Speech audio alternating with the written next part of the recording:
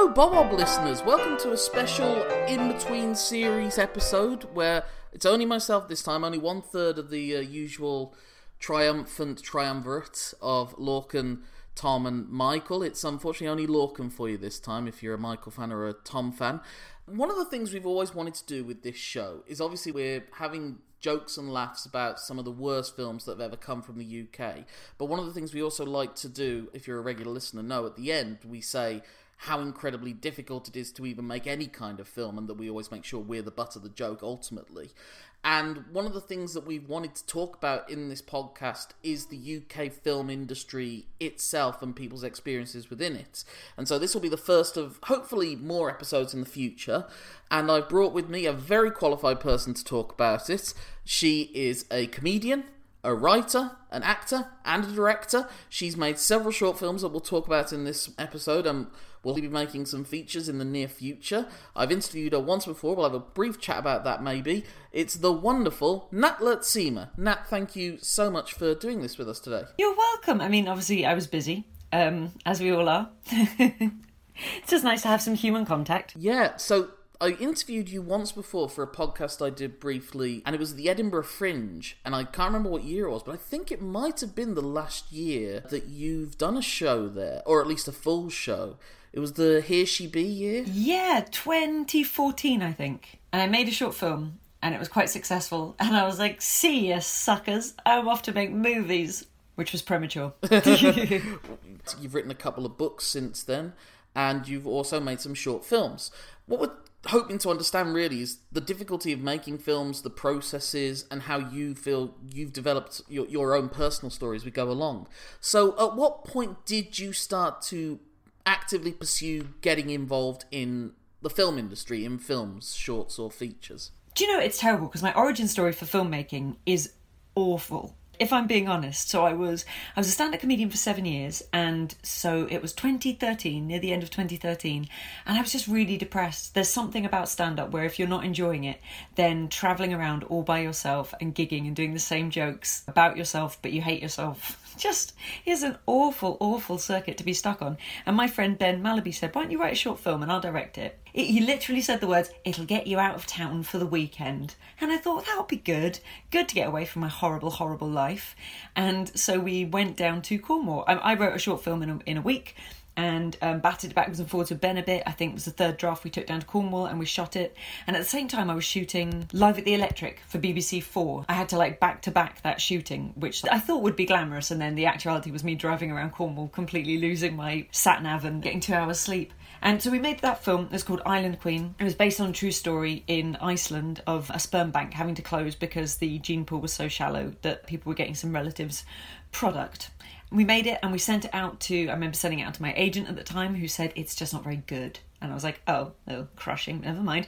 And we sent it out to some other people who were like, I just don't like it.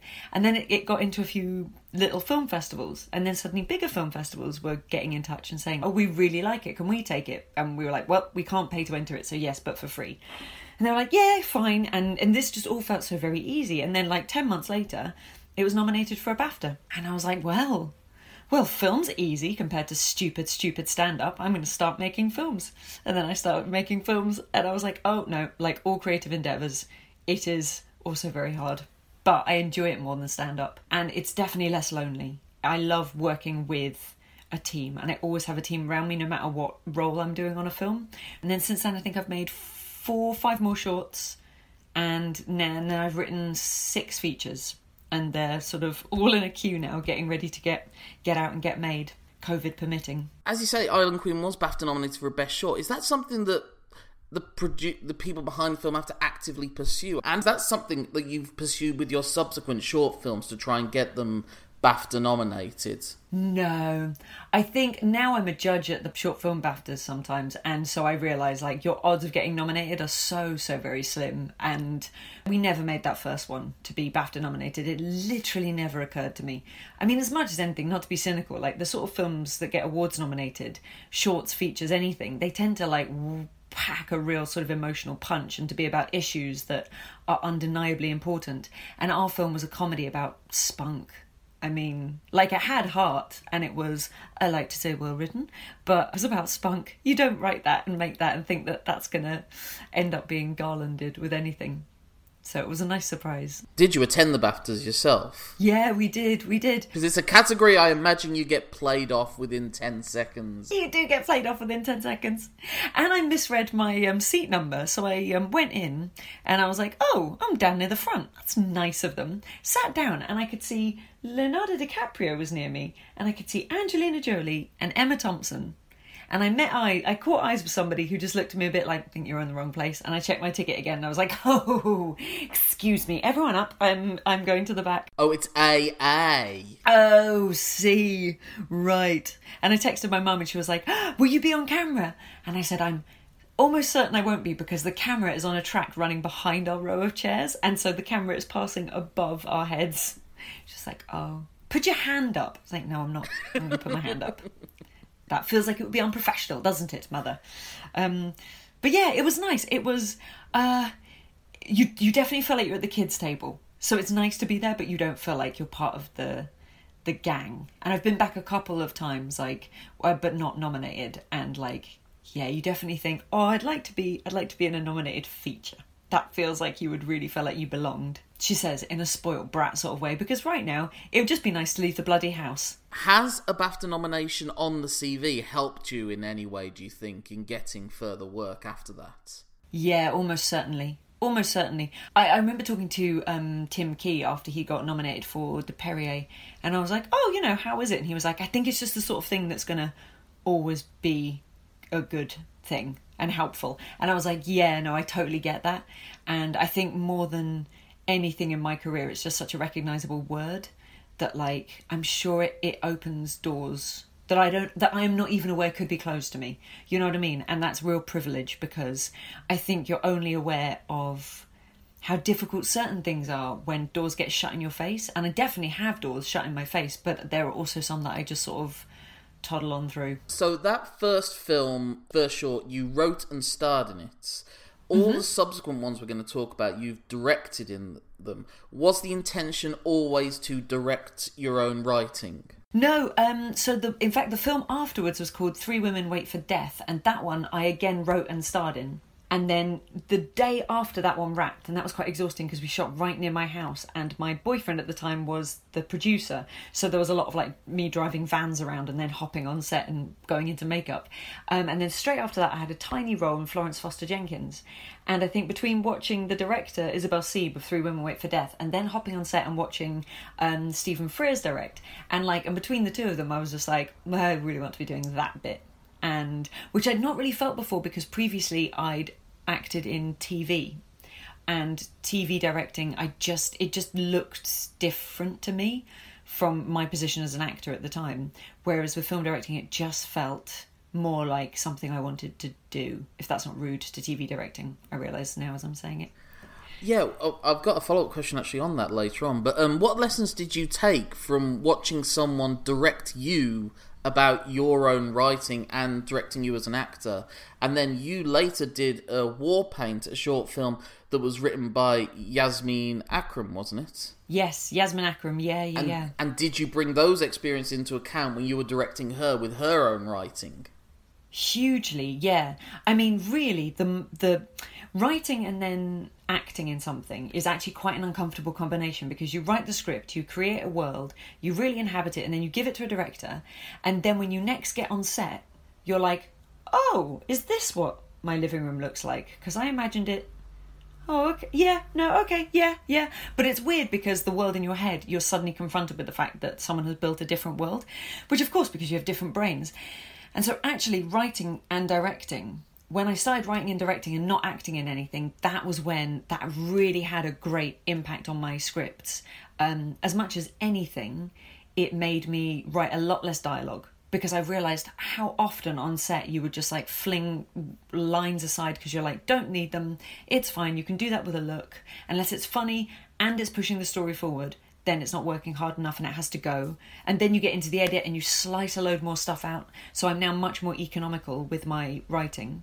And also in the prose, when you're setting up scenes, I used to be quite prescriptive about like where characters were moving and things that they were doing. And now I realise as a director, I do not wish to read that, because you're not giving me orders. You're just building a world, and then I, as the director, I'm going to make my characters move through it.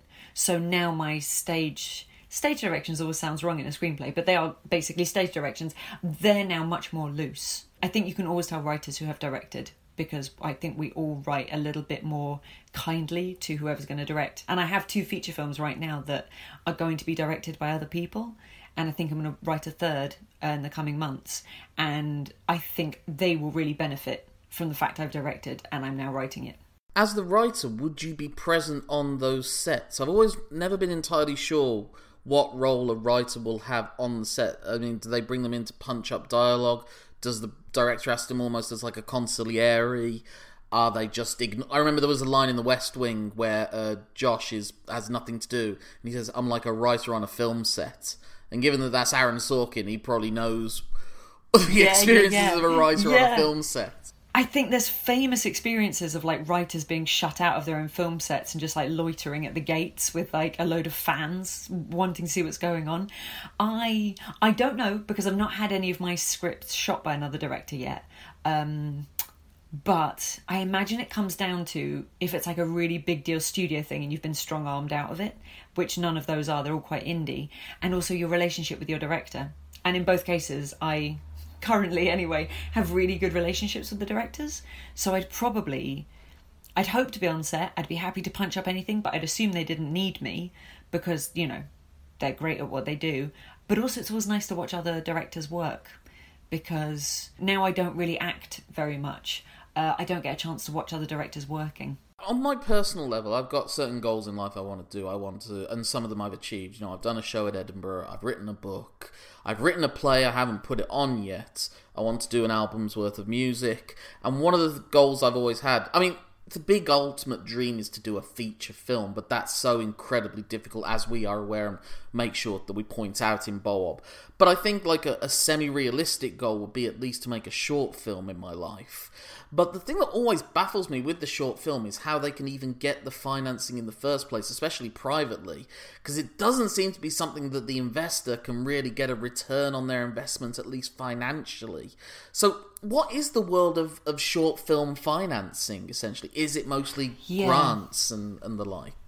Yeah, it's a good question. It's because the thing is with short films as well, there is definitely a level of low budget, which once you sink beneath, you have to be so very careful that idea is even worth making, because your production values will be a bit compromised. I definitely have a follow-up to that one later on. Yeah, go on. But like Island Queen cost £800 to make, and we are all still receiving little bits of money off it.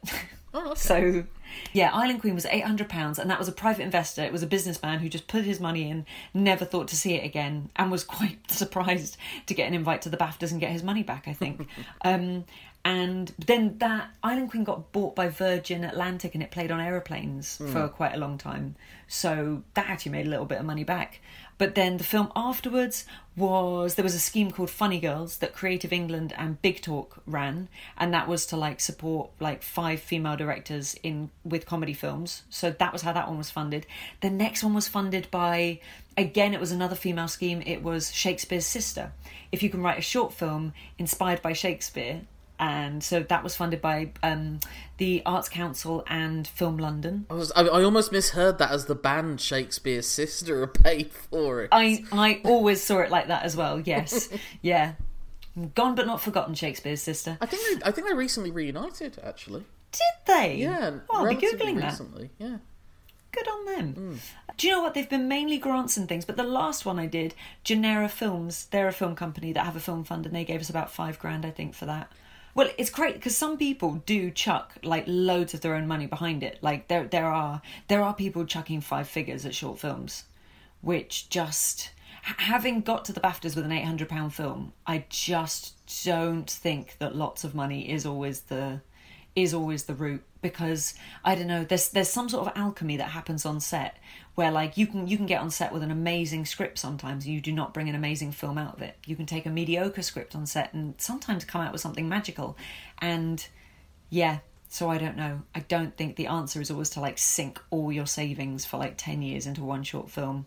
I'm not sure that's where creativity lies. But you're right, it's like grants and things, and like filmmakers, we often like pass links around between each other because sometimes they're so niche as well. I was going to say, how can you discover them? Are there like magazines or websites or something? Twitter mainly. If you like follow the right people on Twitter, like there's always lots of people like Rachel Pryor, formerly of Big Talk. Now she's set up her own company with Naira Park. She's always quite good, I think, at like retweeting opportunities that she sees. Creative England, Film London, Film 4, like there's loads and loads. I think the BBC Writers' Room. Yes, they're always like showing opportunities that come up. And also like if you just befriend a load of film directors and film writers on Twitter, like it sort of generally, you know, it'll come your way. Because I'm always sending friends links to things that I'm like, I haven't got anything, but maybe you do, and they do the same with me. So to follow on, you were saying the money that you made, the little bit of money you made from Island Queen on Virgin flights, did you say? Because Three Women Wait for Death is available on Amazon Prime if people want to search that one out. How did that deal happen? Are Amazon people that actively are looking for short films, or is it just a give it to us and we'll put it on there? Or no, I think they do a lot of companies like that do, and they look for award winners. So we won. There's a film festival called Encounters in Bristol, and we won best live action short there. And that's when I think the offer came in. Producing an actual short film, what happens, what are you doing as a director during pre-production, production and post-production? And how do you approach each stage? As a writer-director, it sort of never ever stops. I think that's why I'm quite glad I've got a few features where I'm just the writer and I can then hand it to the director. And obviously I'm always available for them. But as the director, even if you don't write the script, I remember with Warpaint, me and Yasmin were in constant, and Diarmuid, our producer, were in constant communication about the script. And then when you go into pre-production, that is really full on. That is looking at locations, finding locations, choosing them, casting actors. Like, it's an amazing grounding, really, making a short film. If you have a bit of budget, then you are basically recreating a feature film on a tiny micro level. So when you do step into features, even if you might not have been in, like, I don't know, a massive sound suite before, you know what this sound process is and you know what this post process is. And it really helped that our producer had worked for quite a long time in post-production at Warner Brothers. So he was familiar with doing post-production on like Wonder Woman and Fantastic Beasts and things like that. So he's fully aware of what you do when you've got all the bells and whistles, so therefore what we need to do on a smaller scale. So by the time you go into the shoot, you're already a bit knackered, and then the shoot is, I mean, I think the longest shoot I've done, it's only 5 days, but like you just, and I imagine once you get into a feature and it's like you're shooting for weeks, you just have to pace yourself a bit better, because as it is, we would be wrapping late, up early, constantly. My sleep wasn't good because I'm always thinking about the shots the next day. And I never really relax until mid-afternoon if we're hitting our number of pages for the day. And we've got all the setups that I want. Because first thing in the morning, I just feel like, we might not get everything we need. Which is so unhelpful. I need to get in a better mindset than that. Otherwise, a 5-week shoot will kill me. And in each of them, are you commuting home? I remember when I saw a Cock and Bull story, really enjoyed just seeing the behind-the-scenes element to it, and they're all living in the same hotel. So, like, the break is them all working in the hotel and chatting about the next day. Has that been the situation? Yeah, that's what we did. Every time, we always just like bunk up together wherever we can. It's no surprise, I think, whenever I hear about like actors having affairs on set, it's just like, of course, because you just get so like engrossed in the project you're on, and like there's no world outside it. And like, I'm sure post-COVID, this is going to be more and more of a thing. Like, I'm pretty sure the features I'm working on now, you're just going to have to quarantine with cast and crew, and then you just live together somewhere, and that's you for like 5-6 weeks. When you submit a script for production, how is that budgeted? I've heard that like they'll go through it page by page and they'll say that page is going to cost you this much. Do they have that level of knowledge through experience? And do you therefore write with a budget in mind beforehand? Or is it like the budget is almost the re-editor? It's the budget is the next draft or something like that? Well, yeah, it's a funny one that. Like, I probably always have budget slightly at the back of my mind, because for so long I would be pitching features at like the sub $500,000 mark, and now I'm in a several millions when I'm writing, but it's still not very much for a feature film. So I think Stephen Fry was once saying, like, what's the fewest words that would cost the most money? And he came up with the fleet's meat.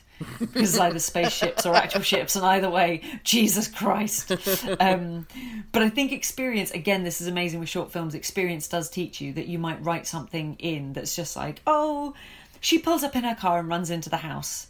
And it's like, experience tells you now that if you've got a tiny, tiny budget, that's a car you have to insure, that's an actor you have to insure on the car, and like, could you not just have them walking away from the car, or do you need the car? And I think when you have a budget in mind a little bit when you're writing, I find it helps, because I think creativity flourishes with limits. But now I don't think about it so much, but what I do is I write a script. Once we're all happy with it in the development process, a production manager will look at it and they can go through it, as you say, page by page, scene by scene. They break pages down into eighths, and then like an eighth of a page will take this long, and they find various things that, like, you know, that they can cost up and budget up, and people are often really expensive and a bit of a logistical nightmare. So when you're reading a script, because I often read other people's scripts for like judging awards or things or whatever, or just for friends, and whenever there's like a crowd of people head towards you, like, do you desperately need this crowd of people? Because like, it's just the wrangling of them, feeding them, finding them, clothing them, putting makeup on them.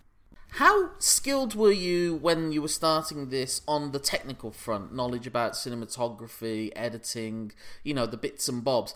And has that changed with experience? And how much technical knowledge do you think a director should have? You know, do you need to be like a Steven Soderbergh or James Cameron who can do everyone's job? Or are you just willing to just say, I need this, can this be done? Yeah, I knew nothing. I didn't go to film school. I'm still paying off university debt, so film school was never an option.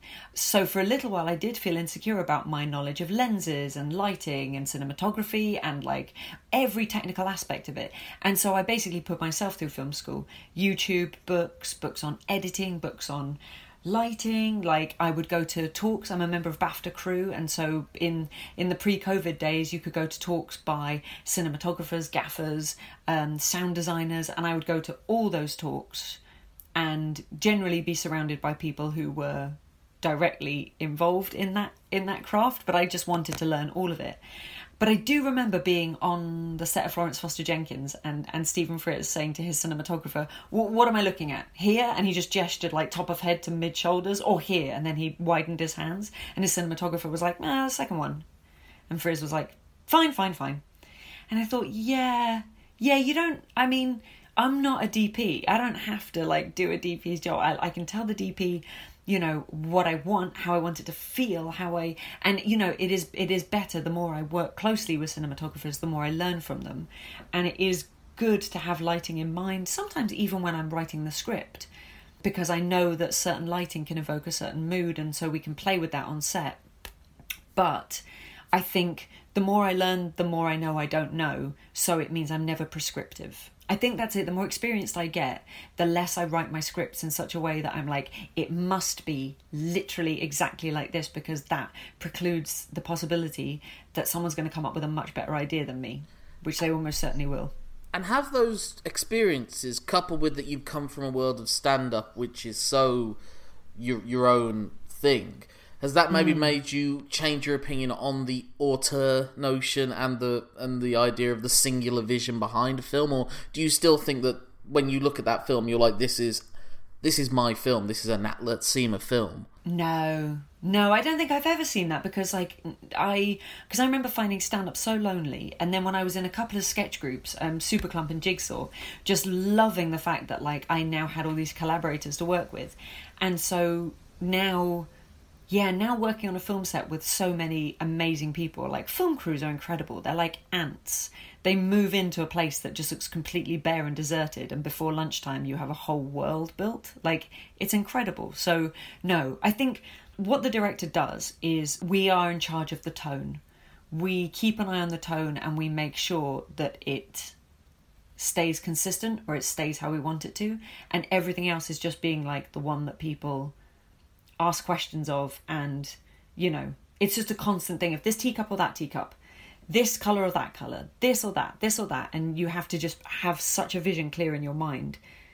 But then I think that's being a stand-up, because as a stand-up, you dictate the tone. And I think 7 years of stand-up might have seemed like a weird grounding for a film director, but it means that I'm completely confident in what I'm saying and doing, because as a stand-up, you wear all the consequences if you fuck it up. Very good at pitching and public speaking, so Q&As are not a problem. And dialogue.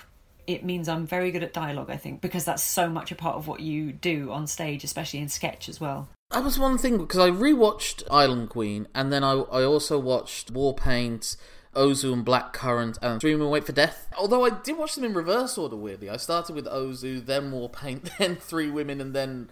I remembered Island Queen from before. But what I did see is a great improvement in the visuals, in the style of the film, through the use of lighting and mood. There's a fantastic use of light up trainers in Warpaint. An establishment and then a payoff later on. I love that there's an establishing shot you make of a railway station, and the use of the lens flares and the light coming from the underground passageway, and it was very, very stylish. Oh, thank you. It kind of reminded me of the opening of that Attack the Block and how they were able to turn that council estate into those sort of things.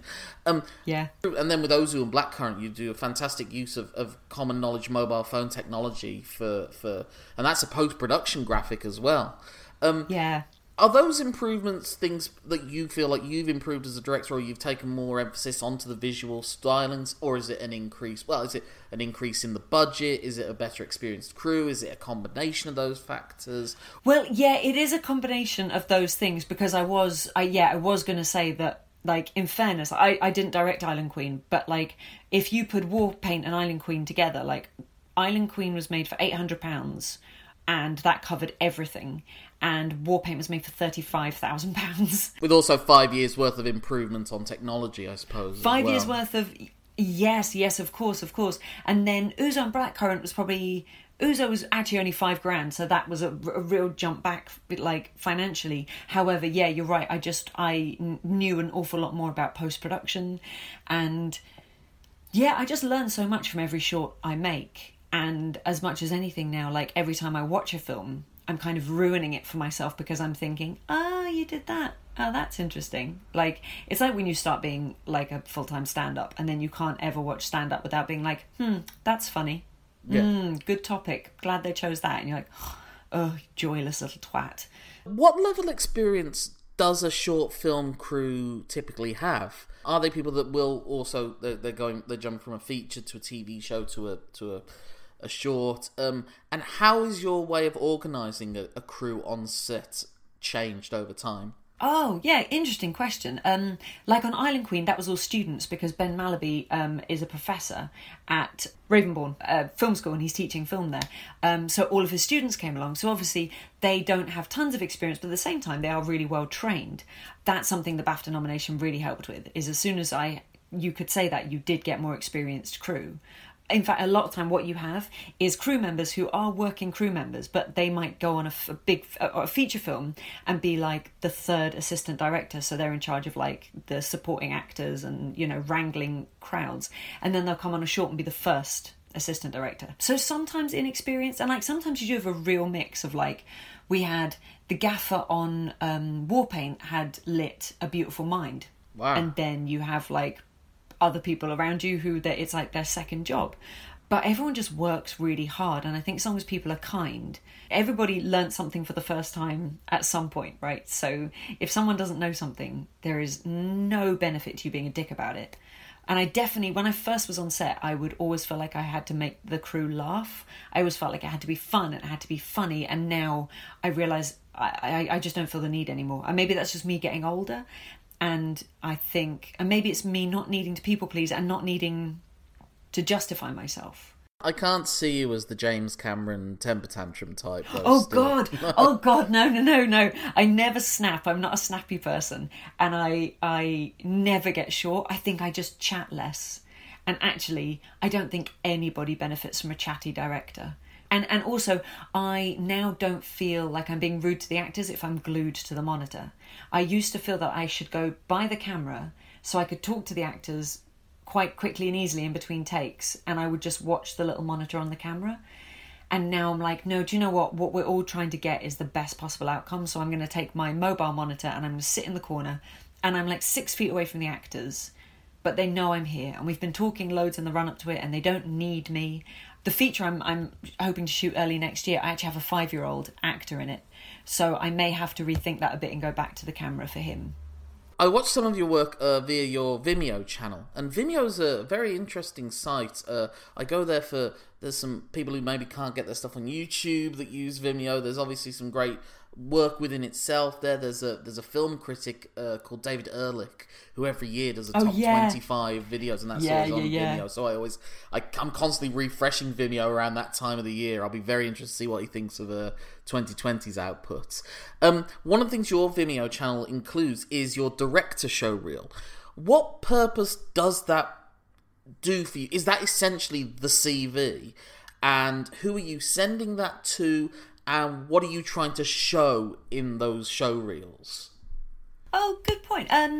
To be honest, that director show reel, I never use it. My producer, April Kelly, bless her, she just cut it together for me because we were applying for something for a feature film, a comedy horror that I've written, and they were just like, we don't want to watch a load of short films, can you just send us like a show reel? So she cut me together a show reel. But to be honest, I think a director's show reel is great if you're if you're pitching for commercials, because you're like, here are the shots I use, here are the.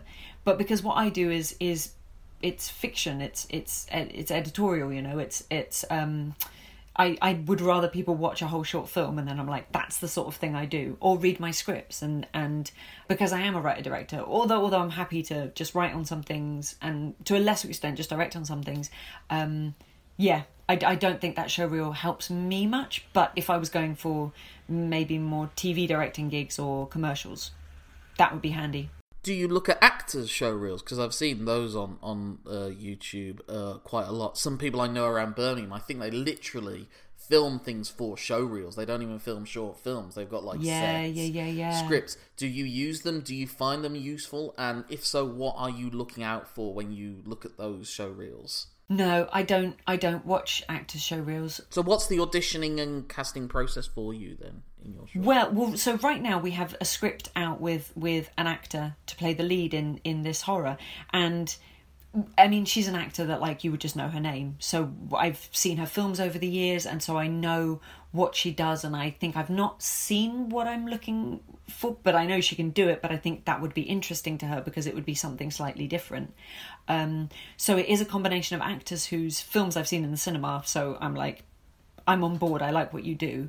Or sometimes it's people I've known through, because I've been going such a long time now, I've been in the business 12 years now. There's actors like Gabby Best in Warpaint. Like, I had just seen her like on the circuit doing stand-up, doing sketch stuff, so I just always knew she had this perfect energy that I wanted. And the same with Weirdos, my Shakespearean film. I always knew I wanted Ruth Bratt in it because I'd always seen her do improv, and I think as well, when you're on a set, even if it's just a short, it can be so tense, and like tempers can flare so quickly because people are cold, they're usually rained on, so people that you actually know and have known for a few years does make everything a bit easier. Not to sound nepotistic, because also as well, it's hardly like I'm handing out career making $1 million film roles yet, but that's what I do. I suppose now post COVID I will just have to watch more self tapes. The auditioning process generally is people I know of or I already know. Yeah, you're absolutely right. I mean, whenever I go to Edinburgh, every year I've been going to Edinburgh, one of the things I always promise myself is I'm going to go see more plays. It's like I'm going to eat healthily, I'm going to jog, and I'm going to go see more plays. One of the big conclusions I get from going to Edinburgh is there are far more good actors than there are, not necessarily good roles, but good opportunities to make a living as an actor. That seems to be the experience I've had. Do you plan to act in any of your own films going forward? Because you haven't acted in the last few that you've directed. Is it, like you say, because you're behind the Video Village?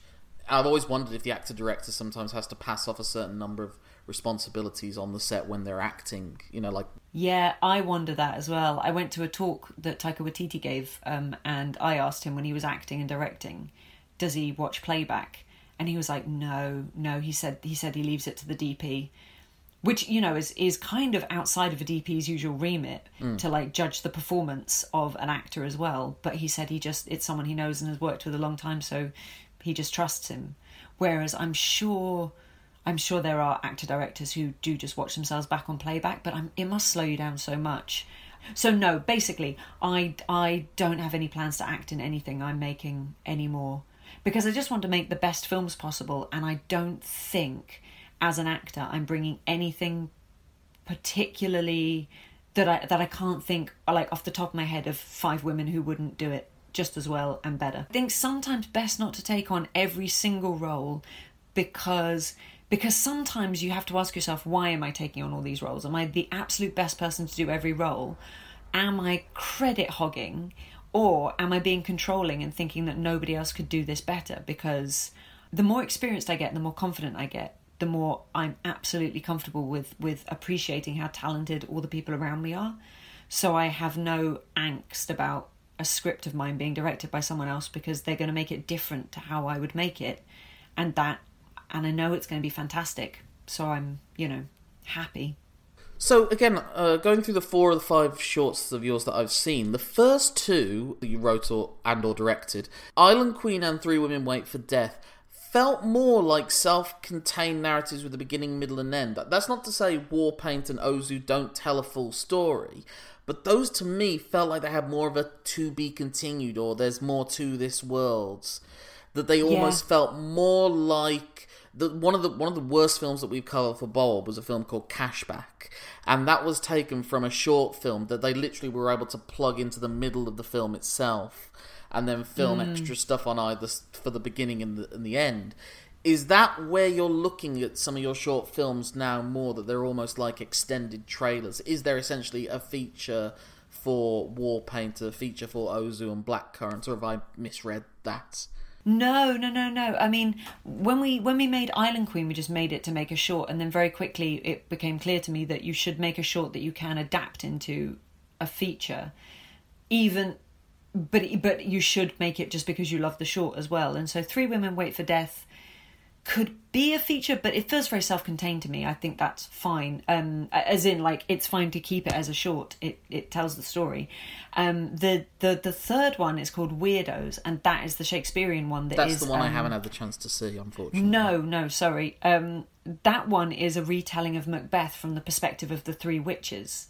And actually, funny enough, out of all of them, that's the one I think would be really fun to make as a feature.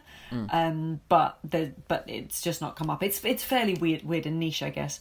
But yeah, Warpaint could definitely be a feature, or in fact a TV series. I think the writer it was in with Sky for a little while, I think, talking about a TV version. I just think, like, those are such interesting characters, and I think Yasmin would have developed it in like a very different direction as well. So that the short would have just been a jumping off point.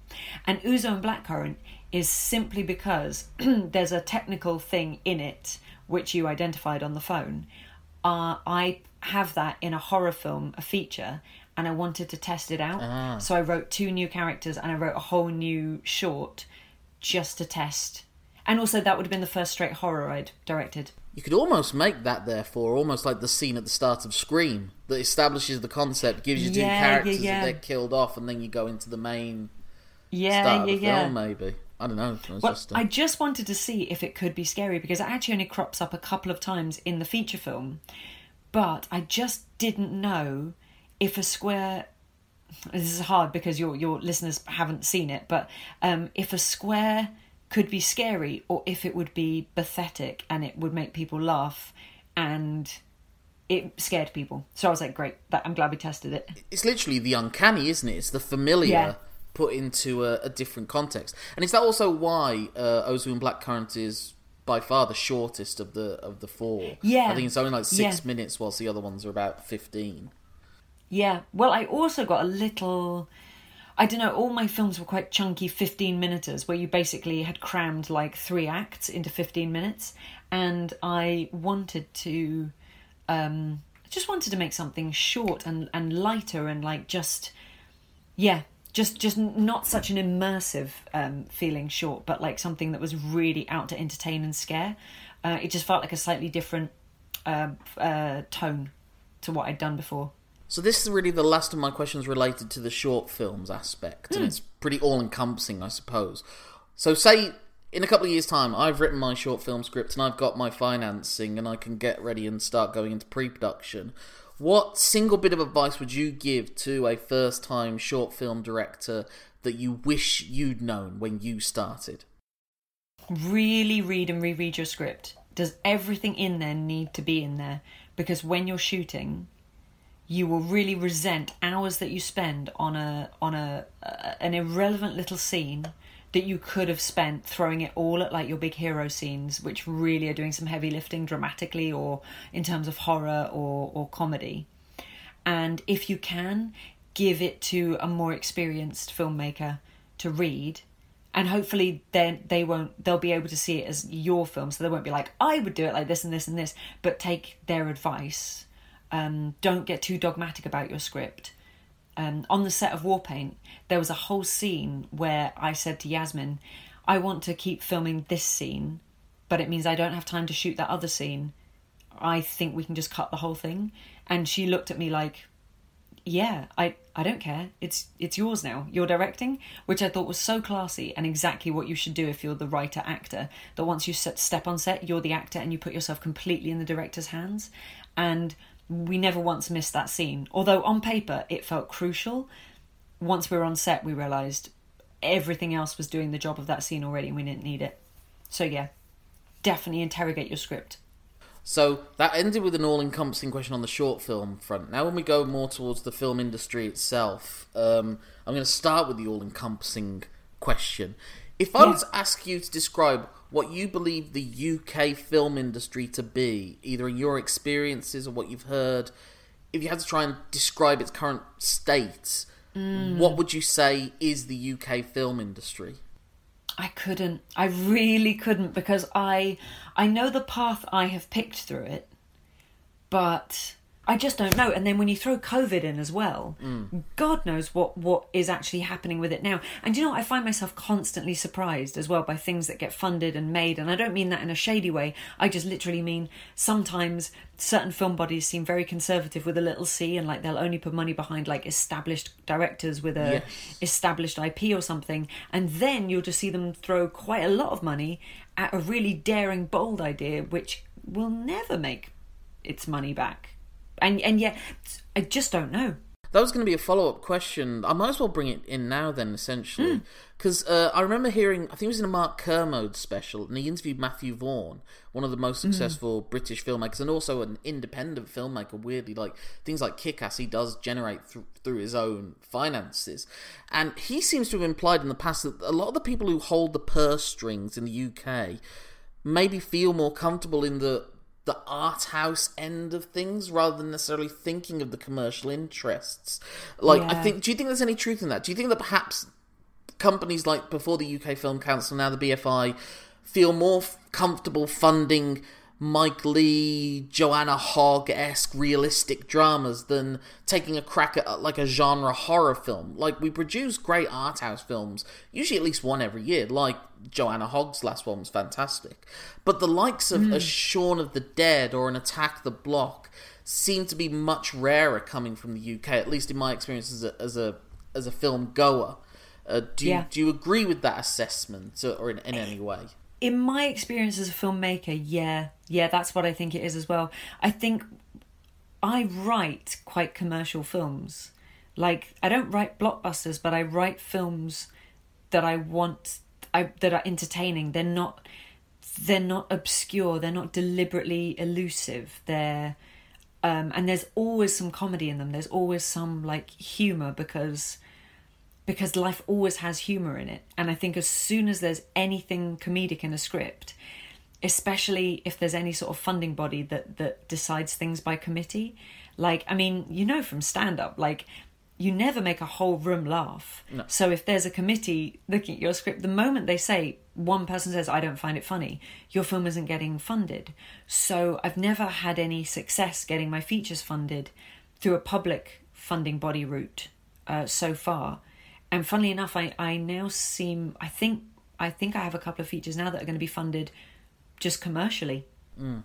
And I think maybe that's just my route. I think that's what I write. I write genre. I write comedies, write comedy dramas, I write horrors. And they're all thoughtful. They've all got like issues at the heart of them. But I think if you're predisposed to see genre as a bit trashy, then I can't persuade you that my films are artistically worthwhile, even because that's so subjective as well, isn't it? And like, and you know, I don't think for a second I'm entitled to millions and millions of pounds of public money. I don't. Like, what a privilege. I submit sometimes, and I would like to get that money. But when I don't, there's no bitterness on my part, but I just am now starting to feel like that's not my route. Yeah. I don't make art house. Well, I was wondering about that, actually, because, again, this was a follow-up question, but I'll bring it up now, because it does seem that of the genres that are still viable in the live exhibition route going forward, it does seem to be, outside of superhero movies and blockbuster films in general, horror does seem like the genre that can still draw in an audience relative to its budget to be successful. Yeah. And it's also perhaps the best showcase of a director as a visual storyteller. So many of the greats like Peter Jackson, Sam Raimi, to an extent Edgar Wright, in some form or another came from horror. But it also is the one that it's a communal experience. People like to go to the cinema and being... Some people do. I'm not that way myself. But now, to go to the art house side, because now you're getting these things that critics like to call elevated horror, because it seems like they're ashamed to say one of the best films of the year is a horror film. You know, I'm thinking of... Elevated horror is so rude. It's like, it's a horror film, but it's not shit, guys. Oh, well. But, you know, it's things like Midsommar, Hereditary, The Babadook... Saint Maud... Yes, what I was about to say, Saint Maud from the UK. I haven't seen that yet. I do. Yeah, it's amazing. But I was thinking before then, I guess it kind of is almost on the in-between, the Alice Loeb Revenge film as well. I mean, I do wonder if you're a filmmaker that wants to get a film made, horror might be the one to go, because it seems like the two best producers as far as getting successes at the moment are either Kevin Feige or Jason Blum, and also maybe the people behind A24. You know, and so do you think horror is a path that you can go down because it will help you as a director, or is it just where your preferences lie from growing up, getting into films? No, I mean, I'm a horror fan. I always have been. My oldest friend, Caroline, we've been friends since we were 7. We have always watched horror together. And, like, during lockdown, we've been watching horror simultaneously on our laptops and talking through it. And, like... I will happily be completely entertained by a 3-star horror film where I will not be captivated by a 3-star drama. Yeah. And I think probably a lot of people can say that. I do think there is an element as well of like this thing that like horror, as you say, it can overperform relative to its budget. You don't always need stars. In fact, sometimes it's best you don't have a star because then you know they're going to survive. I think there is a bit of a vogue for people making very unsettling, chilling, psychological explorations that then when they're finished are called horror. Like The Witch. Yeah. Perhaps even Saint Maud as well, because I'm not sure. Like, Saint Maud scared me, but it was just so emotionally intense. I don't know if... I would be so sad if someone went to go see it, assuming a horror, and then was like, that wasn't scary enough, when I think what it is a chiller. Yeah, well, I think a lot of the successes for some of those films, especially the A24 films, is they're fantastic at making trailers that maybe misrepresent the film to get people in. And sometimes you end up seeing a great film, but not everyone that saw Hereditary or not everyone that saw The Babadook may have enjoyed it for what it actually was compared to what it was sold to them. But I guess the idea is we've got your money. We've already... Yeah. And some people will get a pleasant surprise and see something like a Hereditary or a Babadook that they may not have before because of how it's marketed and how horror is still one of the few things that can draw an audience in, you know? It's just a theory on my end. So you mentioned before the pitching element. What is the secret to a good pitch, and how have you improved as a pitcher yourself? Well, God, I've done a lot of pitching via Zoom in lockdown, and I've won all but one job pitching during lockdown, so I think it's not too bad. Some people, when they're pitching to direct, like I was hearing only on Friday actually about a director who their film came out a little while ago, but when they were pitching to direct, they brought in like a massive chest full of items, and they were bringing out textures and things and fabrics and things that smelt, and they were just trying to evoke this like world that they saw so clearly in their head. And you know, which is a baller move, because I remember with Jigsaw, our sketch group, that when we do gigs where we died on our arse, we'd then have to gather up all our props and leave. And there's nothing like leaving a gig where you've done badly with like a massive box of props in your arms and your audience thinking, oh God, did you have to bring that on the tube or the car? Oh, it's embarrassing. I think it is really just proving that like you know exactly what you're doing with this film. That like you see the world, you can live in the world, it's real to you. If you wrote it, I mean, all the better really, because then like of course it's your world because you created it from scratch. And I think not overcomplicating it. I think maybe 3 big ideas, because there's no point taking them through the blow by blow of how you would shoot every single scene, because you know you're just giving people more excuses as well to be like, oh hang on, I'm not sure I completely agree with you about the location for the second act climax. And you're like, okay, fine. So yeah, I think it's keep it simple, but be really clear in what you think and want, and no self-doubt. Yeah. It's not the place for self-doubt. Because obviously being good at pictures doesn't mean you're then going to be good at making the film. Just like someone who's good at an interview, one might not necessarily end up being good for their job. I mean, you know, Max Landis was clearly very good at pitching films, but I've yet to see a Max Landis film in any way, shape or form that I like. And I think that about Quibi. But in some of my research of you listening to some podcasts you were on and some interviews you gave, you were quite frequently referencing a few years back a screenplay called Annie Has Body Issues. Oh my God, yeah. What journey has that screenplay gone on, and has it reached its final destination yet? No, it's not yet. So it was the first feature I wrote, and it was Annie's Got Body Issues, it's called, and it Zoe Ball, in fact, referenced it on her radio show. She's a very nice woman and she liked the sound of it. It is about a woman who wakes up the night after a house party to find a dead body on her sofa, but it's the body of a woman she hates who is now going out with her husband, and so with this woman dead, her whole life improves. And so our protagonist has very mixed feelings about this event and does not go to the police, just sort of reaps the consequences. And I wrote it in 2013. In 2014, an LA producer came on board to produce it, managed to get £300,000 of money raised off the back of it, but it turned out he was a con man, and he was trying to steal the rights to it, and I had to get lawyers on him, and it was only selling my second and third book that dug me out of that near bankrupt situation. And then another con artist came on board, along with Duncan from Blue, who is a lovely man and very handsome in the flesh. And so me, Duncan, him and Ben got taken on a bit of another wild ride. I think that guy did time in a Spanish prison. And at that point, I think we all just put the film down and walked away. But then I sort of revived it a couple of years ago because BBC Films were interested in it. And then that sort of went away. And now there might be another company interested in it. And my friend Alicia MacDonald, who is an excellent director, and Helen Grierson, who an amazing producer. She's producing with Lucky Chap, Margot Robbie's company, but over here. The three of us are now determined to get it made with Alicia directing.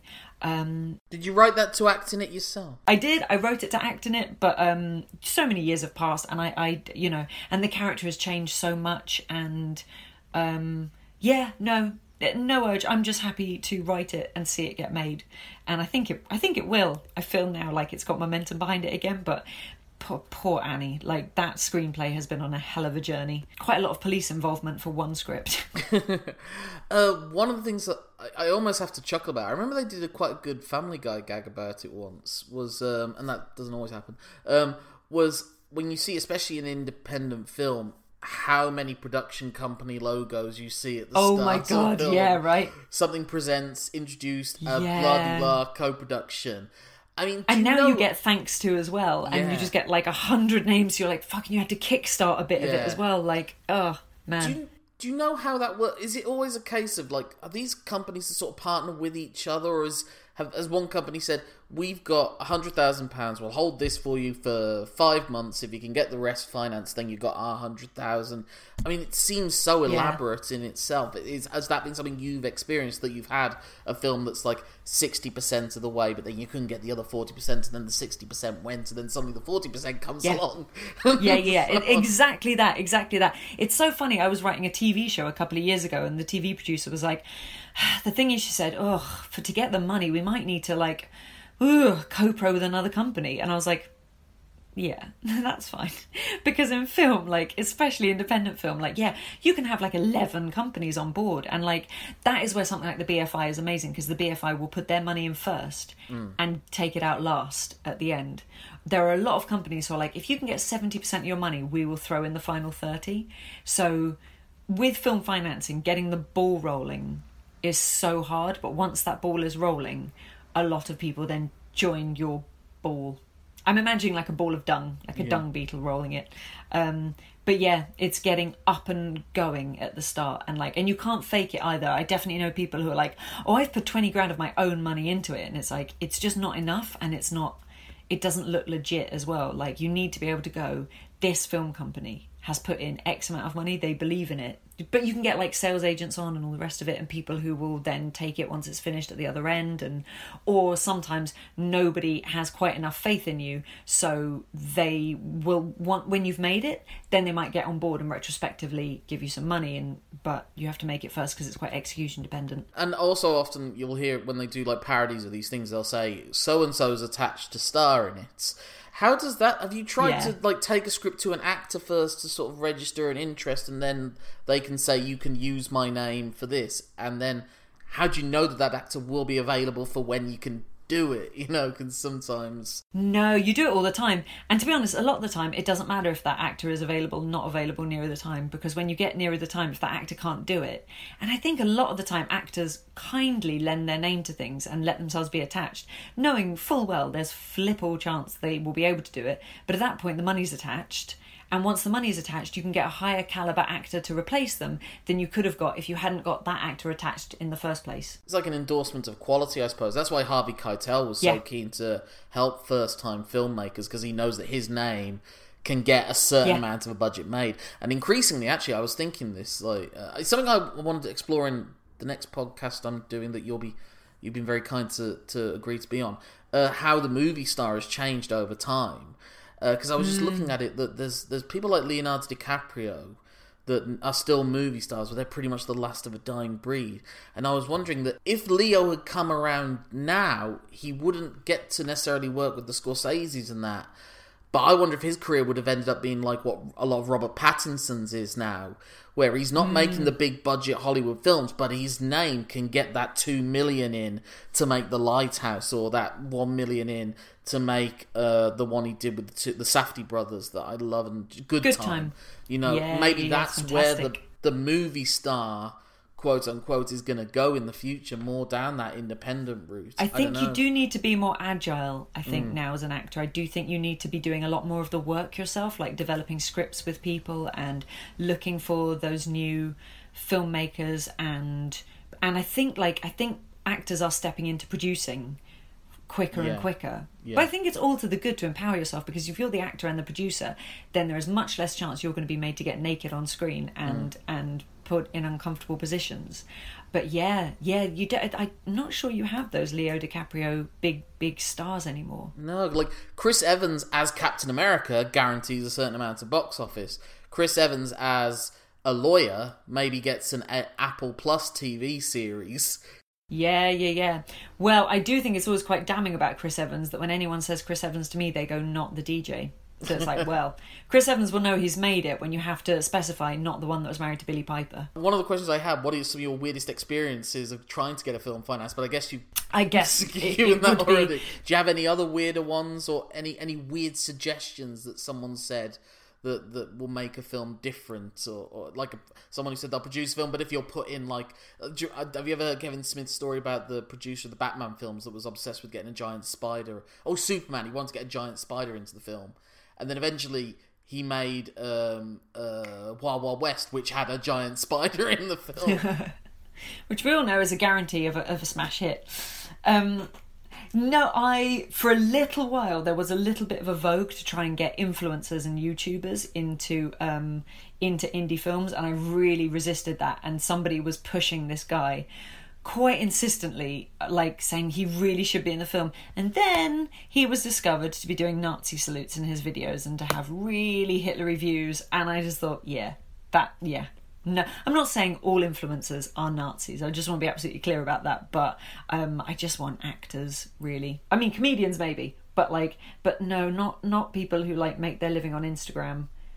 Even though, like, I know there really is a lot to be said from people who like achieve huge popularity simply through talking to their laptop in their bedroom. Like, that is a real meritocracy. You have to be captivating and charismatic in some way to do that, and I do respect that. I do, but I also don't think necessarily that you can just like jam people with X number of Instagram followers into an indie film to chase a quick buck. Well, so many of them have made films and no one sees them. Like, obviously Logan Paul's one of maybe the most famous influencers in the world, and I found out he made a film that was basically a rip-off of Airplane, and no one's seen it. Really? Yeah, it's the first time I've even heard of it. That is the thing with film, though. With TV, there is not that much that got made and people never ever saw it. And with film, I reckon there is like, my God, what you actually see is the tip of the iceberg compared to what got made and never got seen, or what got made but never got finished, what started filming and then collapsed. Like, it's crazy. It's got a last couple of industry questions for you here. Black Rain and Ozu in particular, to me, had echoes of Black Mirror in its concept, which has obviously been a great path for original ideas, and so many original concepts are now turning up in, like, instead of being a 90-minute feature film, they're a 60-minute episode of an anthology series, and TV's increasingly becoming the place to go for original ideas, original stories, especially writers, where writers are the authors more than directors. You've made allusions to like the industry, and it's maybe a different path that you have to follow. Like, if you want to get into the TV industry, do you essentially have to commit to that and try and be getting directors' gigs on EastEnders that then gets you the BBC drama? And is it a completely separate ladder to climb, or can you shift across? And I guess the same for like commercials, music videos. Are those avenues you're also looking at as a director? No, not really. It's just film for me. Like, if someone approaches me, then I'll consider it. But like, I'm not pursuing commercials, TV, or music, especially not music videos. That is just, there are people much better than that than me.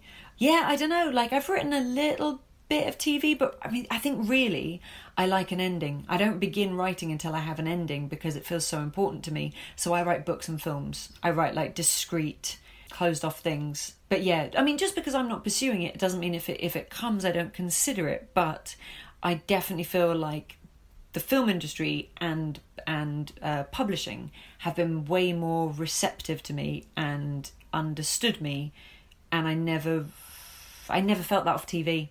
So I think you just, you're like a plant, you turn your face towards sunlight, and like films felt like sunlight, so I just turned my face that way. So the UK TV industry and film industry don't really feel like they mesh that often? Not to me, no. I know there is sort of an argument that content is content, but they feel like two different worlds to me. So I opened this with asking you to summarise the UK film industry, and quite sensibly you said you couldn't.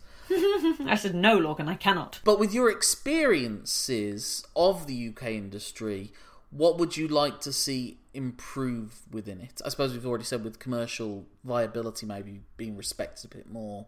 Are there any other avenues you would like to see improved? I don't know. I don't like to ask female creatives about being a female in the creative industries, but if that's something you want to mention here, of more opportunities that could be made for female directors and writers, perhaps. I don't know. This would be your chance to talk about it if you want to. If you don't, that's fine.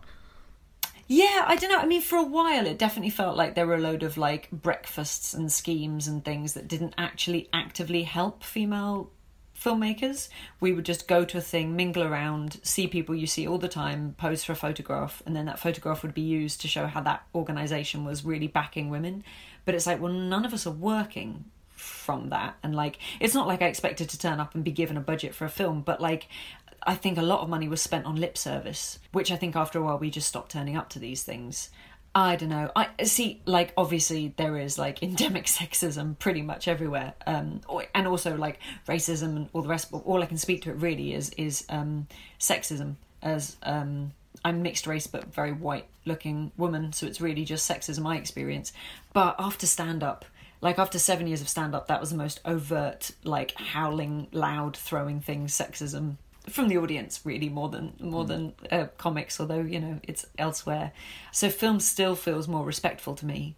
And in fact, the horror I'm working on right now, I'm working on it with 3 men, and we've been working on it since April, and I don't think at any point anybody has said as a female filmmaker, or even said as a debut filmmaker. It's just sort of assumed I'm the best person for the job, and I appreciate that more than I could possibly say. And I would never say it to them because we don't have a mushy relationship, but yeah, definitely, like, there are some people who kind of make out like they're doing you a massive favour by having faith in you. And you think, well, have faith in me or don't, but don't force yourself to pretend you have faith in me because you need to up your quota of women. And so I do find now that this year I'm only working with great people who just think that my eye and my ideas and my writing are the best for the job. I don't feel any of the tokenism that perhaps I had rubbed up against a bit before. And that's not to whinge. I mean, look, tokenism is a lot better than being completely ignored. But fundamentally, I just want to make my films, and that does come down to money. There's no escaping that. But yeah, I feel like I'm now on a really good path. I feel like I can see my 6 features, like they're all like lining up one by one, like in an aeroplane, ready to jump out with their parachutes on. And that is a lovely feeling after 5 years of really hard work. Does this feel different, the state that these 6 films are in? Does this feel like they are gonna... Do you feel more confident that at least the majority of them will take off and land at the end? Yeah. Something huge has shifted. And maybe it's in me. I definitely have readdressed my mindset, not to be too woo about it, but like I definitely have stopped coming up with reasons why things won't happen. Like I just won't even consider them, because my whole life I knew I would do what I wanted in my career. And I'm not from money, I'm not from influence. Like my mum's a waitress and my dad's a barman, so there's really no reason I should believe that I'm going to get what I want professionally. But I believe I will, and then I do. And again, there's privilege in that, and I'm well aware. So even if it's not money privilege behind me, like I'm, you know, able-bodied and I'm white and I'm, you know, all these things, I'm really aware of that. But yeah, these 6 films, I see them all now lining up, and it just feels like a con man couldn't take advantage of me this time round. I feel like it's all really legitimate people who I completely respect who are working on these films now. And that's a great feeling. Like, it makes me feel like, even though none of them are made yet, it makes me feel like I'm at the centre of like a spider's web of stuff I've spent 5 years working so hard on, and now they're ready to go out into the world. And that's like an amazing feeling. It's all I've ever written as women, because I went to an all-girls school. I am a woman. You know, write what you know, really. And I write novels for teenage girls, about teenage girls. So like, I feel like the female condition is something I cover off quite a lot. I am starting to write men more, just because I should. As in, I should stretch myself, should stretch my wings. But yeah, funnily enough, the horror that right now is out with actors to consider the lead, the lead role is for a 40-year-old woman. And actually, the women we've been going to, they've all been interested, but they're all busy. They're all working already, which I think is maybe a good sign that what was said in that talk all those years ago isn't as true anymore. I guess the worry always is, it was like when there was I remember seeing Jordan Peele doing a Q&A with young film students, and one young black student asked, we've kind of been here before in the 90s with Boys in the Hood and the early Spike Lee film Do the Right Thing and Malcolm X and Menace to Society, and then it just kind of dropped off. How can we make sure that the opportunities that are appearing post Get Out are still going to be there 10 years after Get Out, or are we going to suddenly need another Get Out to turn up in 20 years' time for there to be a 2 or 3 year window that they can get into and keep it going? It's always, you just got to keep it up, I guess, is the question. Well, it does feel more precarious as well. I think it definitely feels like people are quicker to go, well, it turns out she was shit. Like when a woman makes one amazing film and then the second one is considered not as good, and they were like, well, we were wrong. Whereas I think they have faith in white men forever. Yeah, I'll be honest, I didn't like A Wrinkle in Time, but I also didn't like a lot of films that were not directed by a black woman, and I hope that Ava DuVernay continues to get to make films even if one of them didn't necessarily work as well, in my opinion at least, as other people, you know? Yeah. I mean, I think someone said, like, that is true equality, where women and women of colour and men of colour get to make mediocre films sometimes. Yeah. Not saying that A Wrinkle in Time is. I haven't actually seen it yet. But that you can make mediocre things and that's not the end of your career. There's some leeway. It felt like far too many people had far too much emotional investment on whether or not the recent Ghostbusters film was good or not, and it became impossible to... I mean, objectivity is impossible anyway, but it was kind of like... Because I'll be honest, again, I mean, I think Bridesmaids a masterpiece. I think Ghostbusters was a bit of a mess, and I point that mostly to the director Paul Feig than I do anything else. But no one says that. No one's going to say Paul Feig can't make another film, you know? No, of course they don't. No, God. I mean, my favourite film is Jurassic Park, and I might watch that, I'd say, once a week. In lockdown, I might watch it more because it's my comfort. And still, when I went to go see the new ones, I had a great time. And I'm like, it's not as good as the first one. I still have the first one. Yeah. No one took it off me. Like, every time there's a new version of that thing you love, you still have that thing you love. Yeah. So... fuck up about it. Yeah, again, that'll be something really interesting to discuss on the future podcast that I'll be doing. That's kind of the theme of it, really. Does it matter, like, looking back at things? So on to sort of more your personal reflections, and well, it's sort of industry related, the last one of these questions. We're still in an unsure place as far as what the state of cinema will be even in a year's time. Yeah. There is a potential, and I'm sure you don't want to think about this, but within a few years... a film, unless it's got the Marvel logo on it or something, will most likely debut on a Netflix or a Prime Video. I remember Amazon, I think it was at either Sundance or Cannes, the films that were in competition, Amazon said, we're immediately bidding $100,000 on all of these films. So if none of them got bid on, they basically, you're going to take that. So they were guaranteed something, but not... It's horrible to think about, but if you make films for the rest of your life, but none of them end up showing...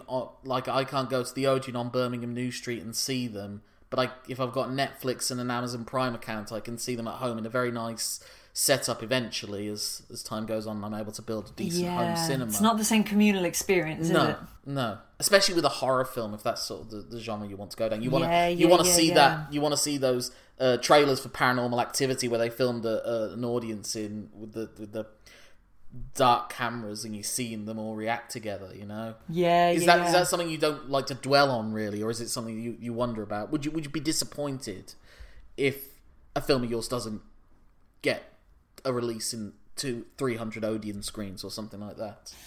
The thing is, though, like, a filmmaker like me, like, I never really had the luxury of assuming it would. When I was writing my first films and people were, like, costing them up and saying what budget you should look at, it was sort of always assumed, even, like, 5 years ago, a film festival run, so then it would get seen in cinemas with a load of film fans, so that's fantastic. A film festival run, and then maybe some limited release in cinemas, but there was never an assumption that anything I was writing would get, like, an international cinematic release, and then a streamer. So nothing's really changed for me. Like, obviously the dream would be to have it in cinemas, but I was never really allowed to have that dream in the first place. Yeah. So I don't feel anything's been taken off me. Well, I hear about, like, you won't believe how many films are made in Britain that literally no one gets to see because it doesn't even get, like, it can't even get a DVD company to produce it and put it in an HMV or anything, you know? And obviously, God, I'm hoping that never happens to any of my films. But yeah, I think it's been a very long time since, like, emerging filmmakers got to assume that they would get cinematic releases. So these are the last few questions. Thank you so much for hanging on. I hope it hasn't been too No, not at all. This is actually about quality of films and bad films and good films, which is what the podcast is about. We look at films that have a bad reputation. We see if that's earned or not. Pretty much every time it has been. Some of them you feel okay making fun of more than others. How much control do you think ultimately a writer-director has over the quality of a film? Obviously there are some people that have great strike rates, but even Steven Spielberg has a few duffs. He has Kingdom of the Crystal Skull. Martin Scorsese has a few that didn't work. Like, Christopher Nolan is obviously quite a divisive figure right now. So how much control do you have? Like I always hear that, like, the assembly cut is the worst nightmare for a director. It's horrible. And how much control do you think you ultimately have had in the quality of your short films? I mean, full control over the quality of the short films. Like, that's the joy of short films. You don't ever have like an exec breathing down your neck. That's true. Yes. So that is why I think even like some big filmmakers like Lynn Ramsey will like pop off and do a short every now and again in between big features. But yeah, I genuinely do believe, like, I think there's always the risk of like over-involved execs and the studio behind you. I can't see that being something that happens to me for a little while at least. I think my films are still small enough that I'm not going to get like people marching onto my set and like trying to strong arm me off it. But I do think though sometimes, like as I said, there's just an alchemy on set when you're filming, and you just have to keep your head but not let yourself think, oh, what if this is a bad film, what if we're making a bad film? Like, you just, there is kind of some magic that happens on set, and like and often there's things that you thought were impossible, but once your crew turn up and your actors are there and everybody is pulling in the same direction, that lonely development period and pre-production period feels like a bad memory. And I think it was Chris McQuarrie who said, writing is like pushing a boulder up a hill and directing is running down the hill with it behind you. And it's like, yeah, it's exactly what it's like. Just making 101 decisions all day on set and hoping you're making the right ones or not too many bad ones. Mm. But yeah, sometimes as well, it's amazing which department might fuck over a film. Sometimes it's marketing. Sometimes it's calling a film a genre that it's not, and so people are disappointed. Whereas if it had been called the right genre, then it would have attracted the right audience, or at least would have set expectations appropriately. And sometimes it's as weird as like things like the title or the poster that just make you think you're going to get something different to what you get when you go in. So I just don't know. I think all you can do is try your best, and hopefully, I'm sure everyone's got one bad film in them at least, and if when I do that, and I don't mean that none of my shorts, I don't mean all my shorts like 5 stars all over the board, but no one really cares with shorts. I mean, like, if I make a feature that the world goes, that stinks, that I just have enough presence of mind to take it on the chin and go, well, I am still a good friend and a kind person, so fine.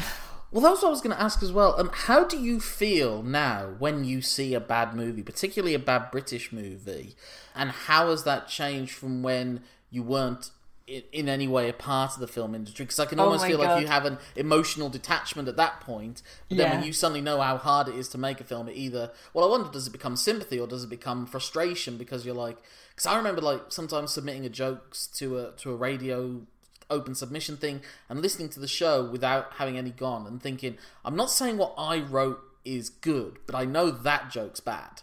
It's like, is it a mix of emotions? I don't know. No, it's always sympathy now, really, especially if it's like a lower budget film or a British film. I kind of feel like, there's my guys, and if it's not good, I don't know. Now I make films, I realise how hard it is to make a good film, how easy it is to make a film that doesn't quite work. Like, that middle ground of mediocrity, like, it's very easy to fall into it. And yeah, I have sympathy. Like, no one sets out to make a bad film. Sometimes people make films who should not be making films. Yeah. That is often arrogance and overconfidence, and I have very little sympathy with that. That's my follow-up question, which I'm basically now going to call my Knights of the Damned query. Because that was the one that really sparked discussions amongst us. Because I thought, so it's a really, really low-budget attempt at a fantasy film. Its big selling point on the DVD cover was more dragons than the Hobbit films. Quantity of dragons, that is what you're looking for. Quantity of 2 dragons. Then they beat Are they better dragons? That's No. not what I was saying. I was saying quantity. I think you'll find if you look at the DVD cover. Thank you. And I genuinely don't think that a lot of the people involved in it can really claim to be part of the film industry. It does. And also, there was some hubris behind it because they wrote it as a trilogy, filmed the first 2 films back to back and released them one after the other. And obviously, they Back to the Futured it. That is a strategy. But only 1 and 2, so their idea was then we'll get the financing and 3 will really go for it. Oh. But it is just, it's incompetent on a number of different levels. They seem like nice people when you look at the behind the scenes stuff. So then it becomes the question, is it more admirable to have made something rubbish, go beyond your reach, and maybe through hubris in some way, shape or form, good-natured people can have hubris too. Yeah. Or would it be better to kind of perceive your own weaknesses and not to have made it in the first place, you know? Like, surely they may have shown that script to someone and someone said, this isn't good enough. And maybe gone, okay. Yeah, maybe. I don't know, though. I guess the people that change the world are the people who go, I'm going to just do it anyway. Yeah. Like, for every bad idea that shouldn't have been made, one of them they might make, and then people go, oh, it's actually not bad. I mean, to be fair, with Island Queen, when I wrote that script, I sent it to like 5 people, like sort of TV producer people, because I didn't know any film producer people, and all 5 said, I don't like it. It's gross. This is horrible. And I was like, oh, okay. We still shot it. And then when we shot it, like, even my own agent, I have a different agent now, but even my own agent was like, I can't show this to anyone, it's a mess. And like, several people said they did not like it. And then 10 months later, I'm in a big dress at the BAFTAs. So at that point, you think, yeah, I suppose a more sensible person would have just not made that film and not released that film. But I did both, and it paid off. So the BAFTAs. Yeah, right. So and the food was great, and I guess that's it. Every time you see a bad film, it's like it was never a bad film in their head.